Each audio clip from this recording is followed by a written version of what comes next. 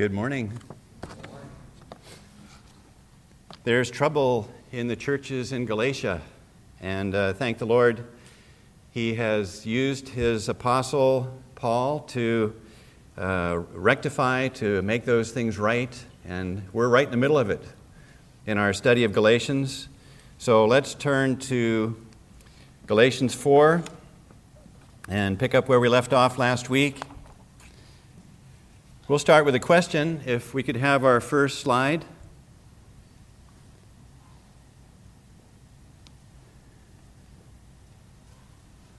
Would you ask a street person for $20? Feel free to answer. Not likely. No? Okay. Why not? They don't have it, or they need it more than I do. Okay. Yeah, they simply don't have it.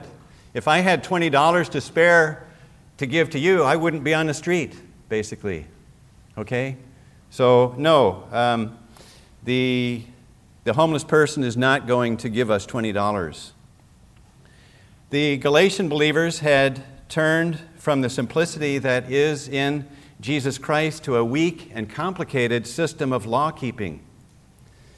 They were spiritually wealthy, but changed to rely on an impoverished set of principles that could not save, could not gain favor for them for God's salvation. So the apostle devotes this section of his letter to these Galatian believers. He pleads with them. He pleads with them to return to simple reliance on the Lord Jesus alone for their souls' eternal safety. We're going to read through Galatians 4, 8 through 20, but in order to help our understanding of Paul's logic, I'd like to look first at the events as they happened. Okay? So we're going to look at Galatians 4, 8 through 20, and I'm just going to step through this time-wise. In verse 8, we read that the Galatians lived in slavery to idols. They were really lost. In verse 13, the apostle came to Galatia by God's grace. God sent this messenger to him, and he did what? He preached the gospel. In verse 14, the Galatians received the messenger, they received the apostle as belonging to the Lord. And so back up to verse 9a, the first part of verse 9, the Galatians entered into a saving relationship with the Lord. They knew the Lord, and more importantly, the Lord knew them. They're known by God. So in verse 15, the Galatians enjoyed a spiritual blessing. They acknowledged how much they owed to the Apostle Paul. Things sound pretty good in the churches of Galatia. But in verse 17, Paul says that the Judaizers courted the Galatians to isolate them, to bring them into subjection. And so back to verses 9 and 10, the Galatians turned to the ineffectual Jewish traditions at the teaching of these Judaizers.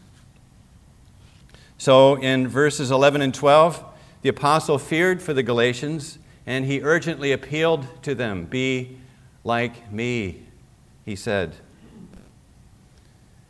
Verse 16, the Galatians showed real disloyalty to Paul. They were hostile toward him. They considered him their enemy because he told them the truth. But in verses 19 and 20, the apostle affirms his commitment to the Galatians and his desire for them, but also his doubts about their handling of the situation there. So that's really the timeline that we're working with in our study this morning. We should, in these past weeks, appreciate the the not confrontational nature, but the strong doctrinal arguments, some might say thunderous arguments that he presents to the Galatians to dislodge them from this false doctrine, this evil doctrine that the Judaizers have been preaching. By way of review, the apostle started, we call it the beginning of chapter 3, he used the Galatians' own testimony. As the Galatians began by faith, their growth in Christ must continue by faith. Then the next point he raised was the testimony of Old Testament Scripture shows that justification is by faith. Abraham was justified by faith, and others must come to God in the same way. Third point Paul raised was that the law curses those who obey it incompletely or imperfectly. The law brings a curse. Then he used the testimony of human covenants or contracts to show that God's promise to Abraham was not nullified or neutralized by his later law to Moses, 430 years following his promise. Fifth, he said the purpose of the law was to drive men and women to faith in Jesus, not to save them. And then he said that the blessings of our union with Christ is really concentrated in the fact that we are heirs of God according to His promise. We have this union with Christ. There's the source. There's the substance of our blessing. Then last week, we saw that believers are adopted sons and no longer bound by the law. And Lord willing, next week we'll look at a symbolic account from history as Paul presents Abraham's two sons, and they represent the law, the superiority of God's promise to the law of Moses. With these points, the apostle has systematically demolished the Judaizers' doctrine. He's repelled their advance. Paul told the Corinthians that the weapons of our warfare are not carnal, but mighty in God for pulling down strongholds. Those are fortresses of wrongly placed human confidence. That's what Paul was doing. Casting down arguments and every high thing that exalts itself against the knowledge of God, bringing every thought into captivity to the obedience of Christ. We see his instruction in action there to the churches in Galatia. I believe that the Lord's intent for these principles that we have studied these past weeks is to apply these to our own lives and to be able to use them to apply to the lives of others who are struggling with the place that the law has in God's salvation. Okay? So God has a very real, very important, very intense purpose for these messages that we've had through the book of Galatians. They apply to each of us. Today, in today's text, we're going to see less of Paul as the thundering theologian and teacher, and more as a shepherd with a heart for the wandering sheep. So let's read Galatians 4, 8 through 20. But then indeed, when you did not know God, you served those which by nature are not gods. But now, after you have known God, or rather are known by God, how is it that you turn again to the weak and beggarly elements to which you desire again to be in bondage? You observe days and months and seasons and years. I am afraid for you, lest I have labored for you in vain. Brethren, I urge you to become like me, for I became like you. You have not injured me at all. You know that because of physical infirmity, I preached the gospel to you at the first. And my trial, which was in my flesh, you did not despise or reject, but you received me as an angel of God, even as Christ Jesus. What then was the blessing you enjoyed? For I bear you witness that, if possible, you would have plucked out your own eyes and given them to me. Have I, therefore, become your enemy because I tell you the truth? They zealously court you, but for no good. Yes, they want to exclude you, that you may be zealous for them. But it is good to be zealous in a good thing always, and not only when I am present with you. My little children, for whom I labor in birth again, until Christ is formed in you, I would like to be present with you now and to change my tone, for I have my doubts about you.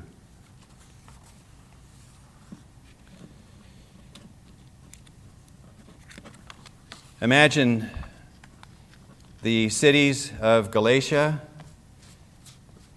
and the first one to enter these cities with the gospel. You're challenged by the smoke of incense raising up to these idols, these false gods, fruit, sacrifices offered to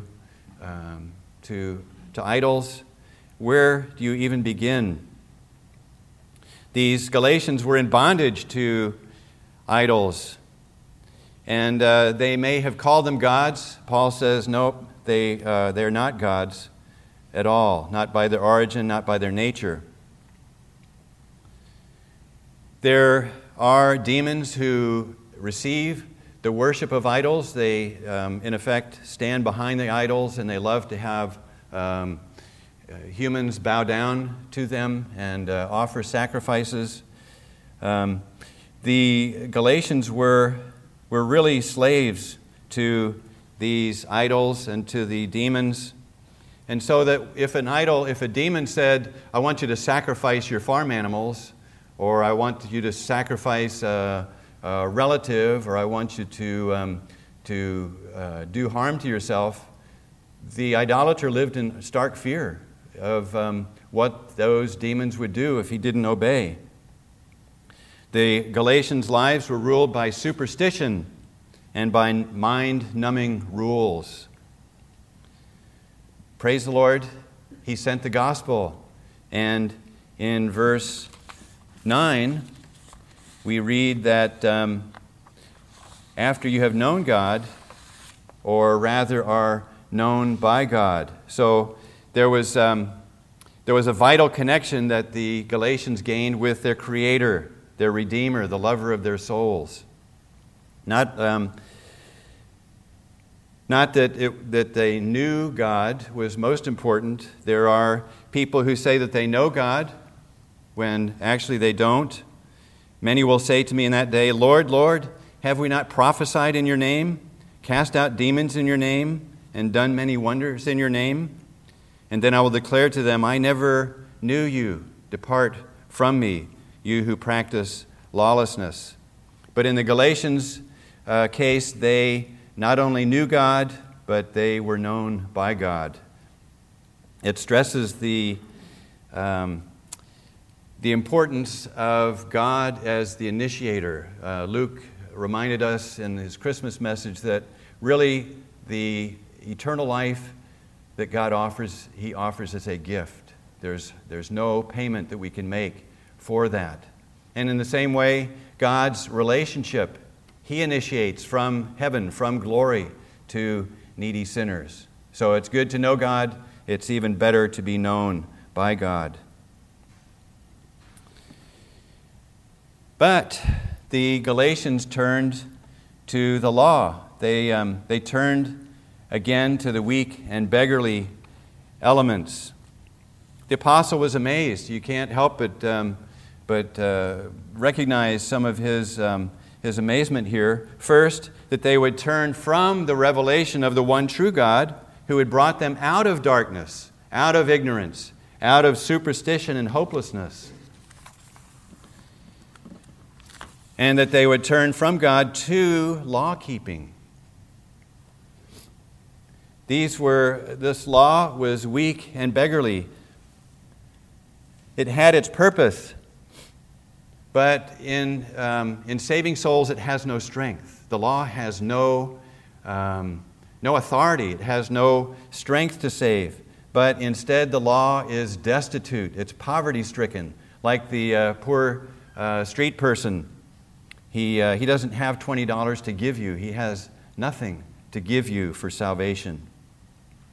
And then Paul was amazed that they turned from God to the law and that they would submit themselves to bondage anew. The Galatians were no stranger to bondage. They'd lived that way for centuries. But how pitifully short that duration was between their liberty in Christ and now they're seeking to put themselves under this system of commandments. They observed days, months, seasons, years. The days were the Sabbaths. The months were the new moons. The seasons, perhaps the annual feasts of Leviticus. And the years, the sabbatical year of Leviticus, and then the year of Jubilee every 50 years. Paul was acquainted enough as an ex-Pharisee to recognize the trap that the Galatians were entering into. It was a life of useless ritualism. The Galatians were trading vital heavenly life for earthly externals.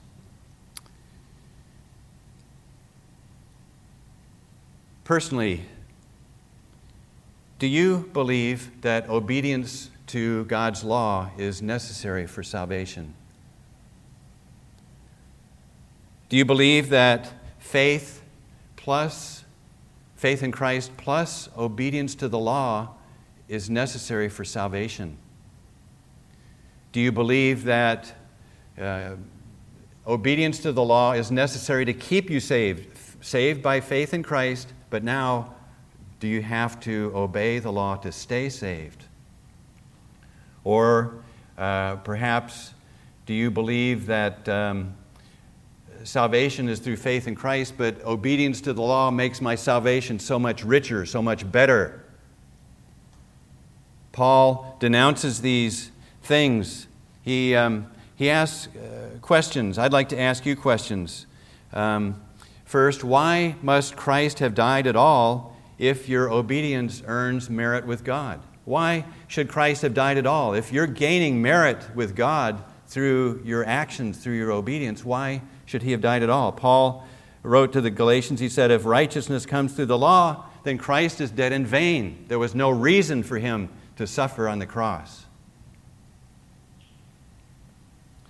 Second question for you, my friend, is which of the 610 commandments of the Old Testament are you to obey if you are to come to God through the law?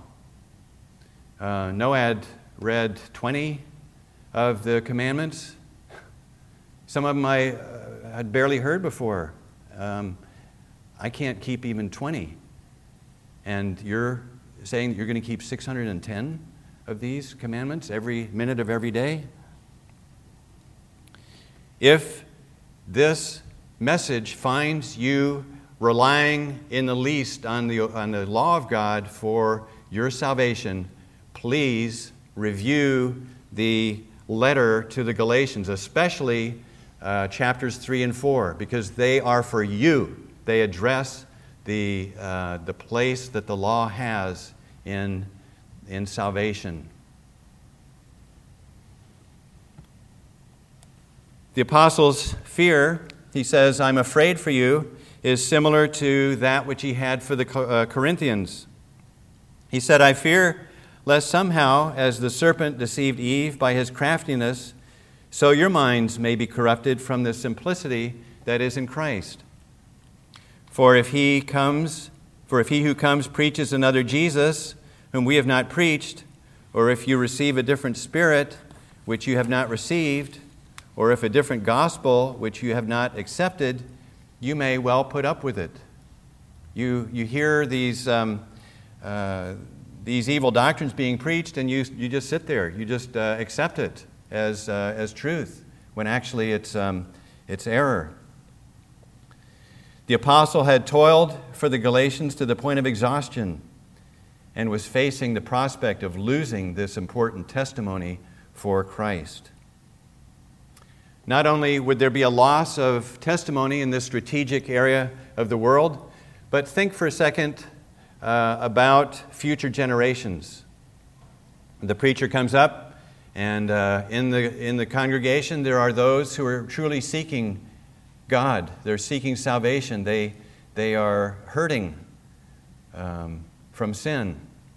And the preacher preaches a Judaized gospel, which is no gospel. He says, you must be circumcised, you must keep the 10 Commandments, you must do these things. Well, this person's being led astray, and he'll never find the Lord through that preaching. So Paul's afraid. He's truly fearful for the Galatian believers. The Ishmaels, the false children that would be born from a false gospel, would be as lost and as anathema as their Judaizing preachers. This was a loss that the apostle would not permit. So he pleads for the church. He pleads to the church. In verse 12, "Brethren, I urge you to become like me, for I became like you."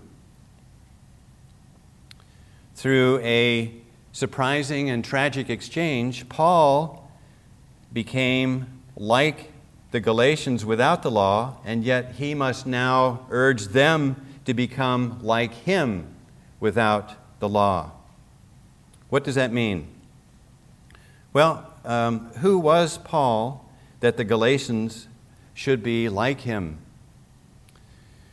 Before Paul met the Lord Jesus, he was a proud Pharisee, circumcised the 8th day, of the stock of Israel, of the tribe of Benjamin, a Hebrew of the Hebrews, concerning the law, a Pharisee, concerning zeal, persecuting the church, concerning the righteousness which is in the law, blameless.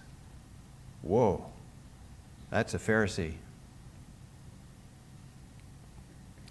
In Christ, Paul was arrested on the road to Damascus. He met the Lord Jesus, and he was transformed. He believed on the Lord Jesus. And so he continues in Philippians 3. He says, "But what things were gained to me," thinking back on all those Pharisaic accomplishments, "these I have counted loss for Christ. Yet indeed I also count all things loss for the excellence of the knowledge of Christ Jesus my Lord, for whom I have suffered the loss of all things, and count them as rubbish, that I may gain Christ and be found in him." Listen very carefully. "Be found in him, not having my own righteousness, which is from the law, but that which is through faith in Christ, the righteousness which is from God by faith." So this is Paul. This is Paul in Christ. He's not seeking the righteousness from the law. He's abandoning all his Pharisaic roots, and he's clinging to the Lord alone for his safety. Who were the Galatians? We know now who Paul is. Now, who were the Galatians? Well, in Christ, they had no claim to righteousness through the law. They weren't part of the Jewish system. They were not wrapped up in obedience to the law. Under the influence of the Judaizers, they were turning into Pharisees. They were seeking God's merit through obedience to the law. So when Paul says, I urge you to become like me, he's saying, I urge you to abandon these legalistic trappings. Get rid of it. Get rid of this law-keeping. To his horror, Paul realized that his spiritual children were heading for the same feudal Judaism that he had left. He'd abandoned. Slide, please. The illustration is like a burning building. You flee this burning building. There's the siren. Oh, right on time. And as you leave the building, you turn back and you look, and you see loved ones crowding to enter into the building. And you're saying, no, get out of there. That building's on fire. You're going to die if you go in. And this is Paul's horror. This is his fear. It's the thing that nightmares are made of. And yet it happened. It was happening in the churches of Galatia. The apostle had renounced the law as a means of obtaining or maintaining or enhancing his relationship, and he urged these misguided Galatians to do the same. In addressing the Galatians, the apostle could have used the words of the hymn writer, "Nothing, either great or small, nothing, sinner, no. Jesus died and paid it all long, long ago. Cast your deadly doing down at Jesus' feet. Stand in Him alone, gloriously complete. It is finished, yes indeed, finished every jot. Sinner, this is all you need. Tell me, is it not?"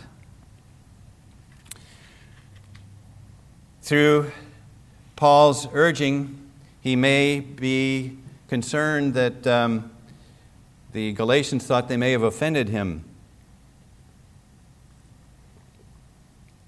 So he tells them in verse 8, "You've not injured me at all. I have no feeling of personal injury by your treatment, by the things that you've done in the churches. It's not a strike at me personally," the apostle may have said, "so much as a strike against God's truth. You've really damaged your testimony. You've misused God's truth, and so it's really a strike against you. You've not injured me at all." Next, Paul takes them back to the Galatians' reception of him. He reminds them on his first visit that he had come and preached the gospel to them. And as with the Corinthians, Paul was with the Galatians in weakness and in fear and in much trembling. Paul's trial, which was in his flesh, in verse 14, may have been a repulsive or disgusting disease or disfigurement. Yet, for the sake of the message, the Galatians did not despise or reject the messenger. In fact, the Galatians received Paul as an angel, or literally as a messenger of God. And the Thessalonians had done so as well. Paul writes of them, he said, "When you received the word of God, which you heard from us, you welcomed it not as the word of men, but as it is in truth, the word of God, which effectually works in you who believe." So the Galatians recognized the authority of Paul as from the Lord himself. They received the apostle as Christ, as they would have received Christ, which is entirely scriptural and proper. In Luke 10, the Lord Jesus said, "He who hears you hears me. He who rejects you rejects me. And he who rejects me rejects him who sent me." So it was good that these Galatians had received the apostle. So he asked them a rhetorical question in verse 15. "What was the blessing that you enjoyed?" What was that prosperity that you had entered into such a short time ago? It was really the blessing of Abraham that had come upon the Gentiles. Paul describes this blessing to the church at Rome, and he does so in Romans 4, starting at verse 3. He says, "For what does the Scripture say? Abraham believed God, and it was accounted to him for righteousness. Now to him who works, the wages are not counted as grace, but as debt. But to him who does not work, but believes on him who justifies the ungodly, his faith is accounted for righteousness." So he's explaining that this prosperity that the Galatians enjoyed was one that was first given to Abraham. Abraham, the father of the Jewish religion, came to the Lord on Gentile ground. He came as a Gentile, and this belief was accounted to Abraham for righteousness. But not only Abraham. Paul continues in verse 6, Romans 4:6. He says, "Just as David also describes the blessedness of the man to whom God imputes righteousness apart from works. Blessed are those whose lawless deeds are forgiven and whose sins are covered. Blessed is the man to whom the Lord shall not impute sin." There's a real blessing.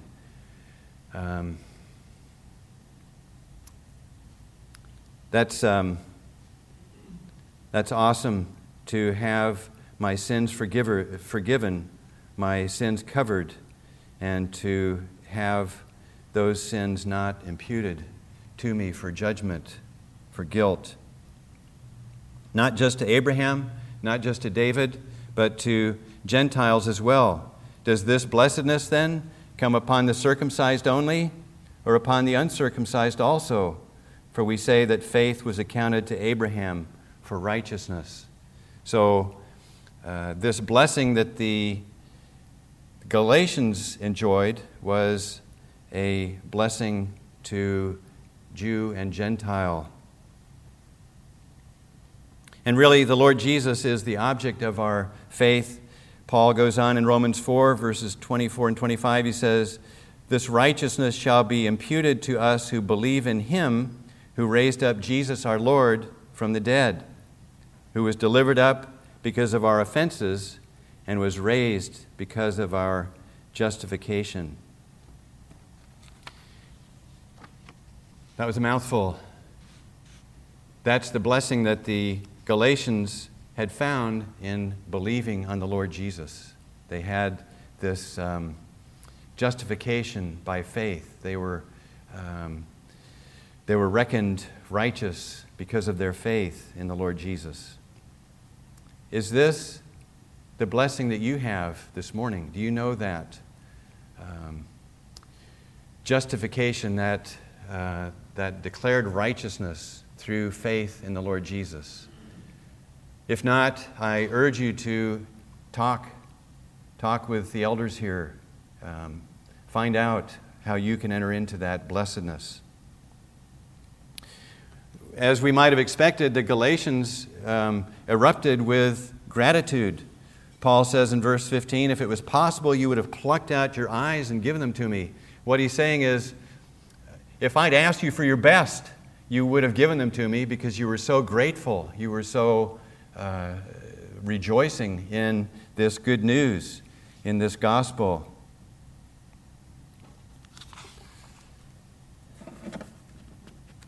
Do we appreciate the messengers of God, those who God sent to us today to bring His gospel? Please make a point of thanking them for the gospel that they brought to you in your need. Paul addresses the Galatians' fickleness. He says in verse 16, "Have I become your enemy because I tell you the truth? Why so hostile now?" He asks three questions in these verses. He says, how is it that you turn again to the weak and beggarly elements? He says, what was the blessing you enjoyed? And now he asks, have I become your enemy?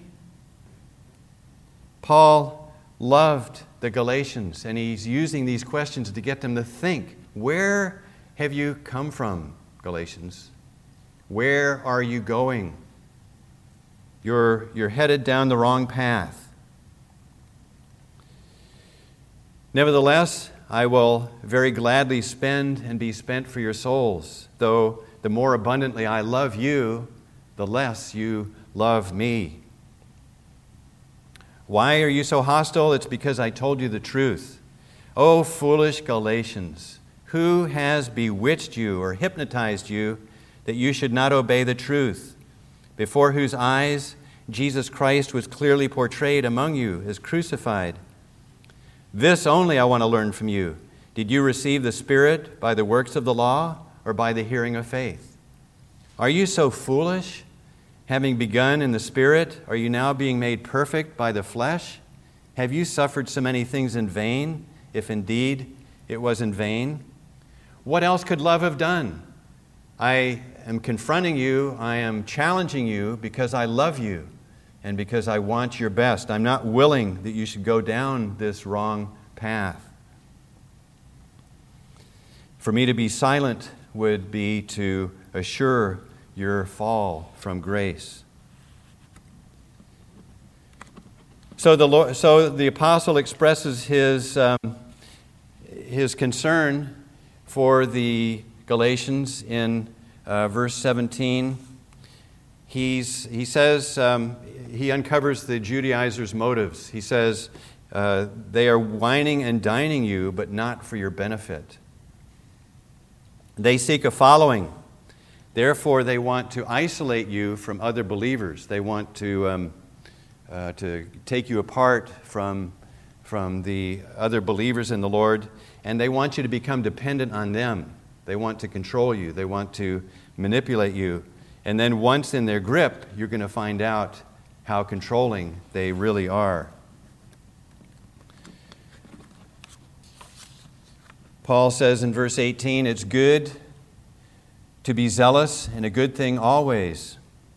Applied to the Galatians, Paul may be saying, as your attitude was when I was with you, I wish your attitude was now.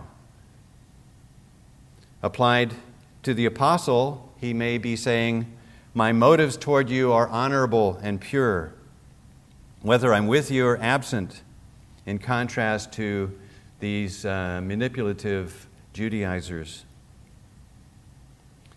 He tells the Galatians of his pain in verse 19. My little children, for whom I labor in birth again until Christ is formed in you. Little children is a term of affection by a teacher to his disciples under circumstances requiring a tender appeal. Jesus used this tenderness, this expression, to his disciples before his crucifixion. My little children.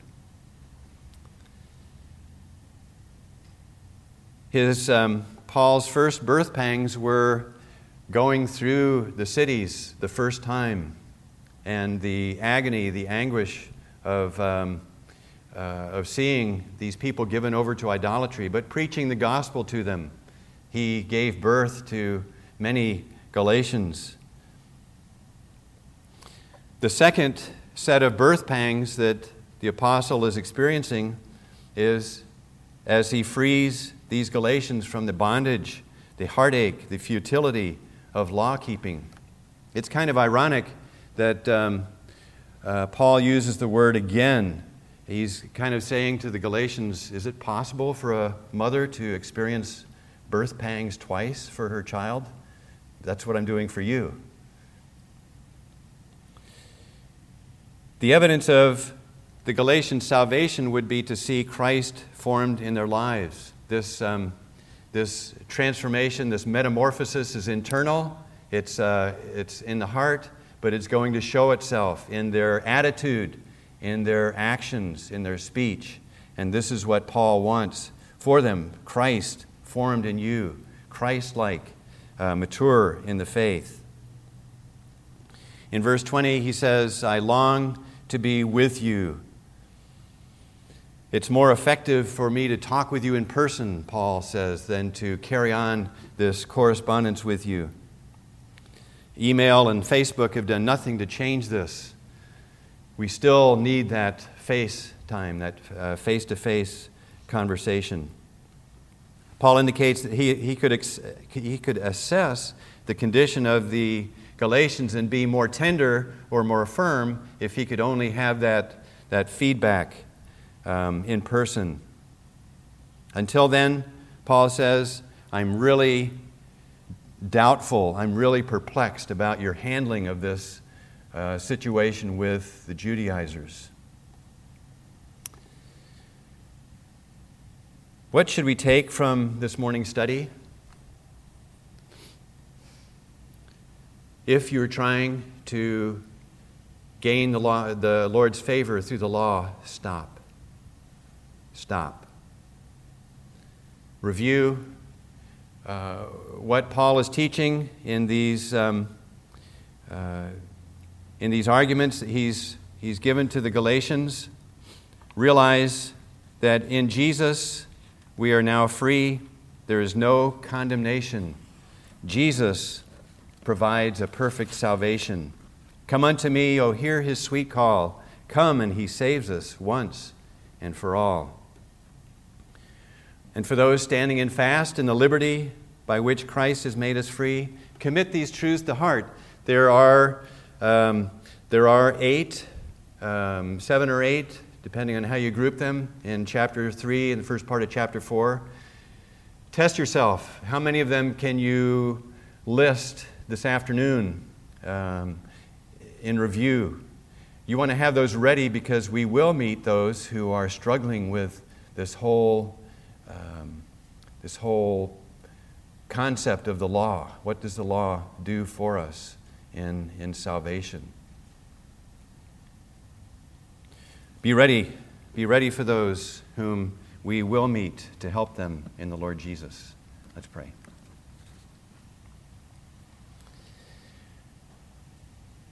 Great is the Lord and greatly to be praised. We think of all the troubles, Lord, that we bring because of our misuse of your law. Your law is perfect, it's good, it's holy, and yet how prone we are to grab it and seek to obey it, in our pride, to come to you. We thank you for the Apostle Paul. We thank you for modern day apostles who confront and challenge. They love us, and they will not allow us to continue in error. We pray that we might be like the Apostle Paul in challenging others that we meet in our workplace, in our neighborhood, in our home. Here in the chapel, we want to be workmen that are ready for service. We thank you in Jesus' name. Amen.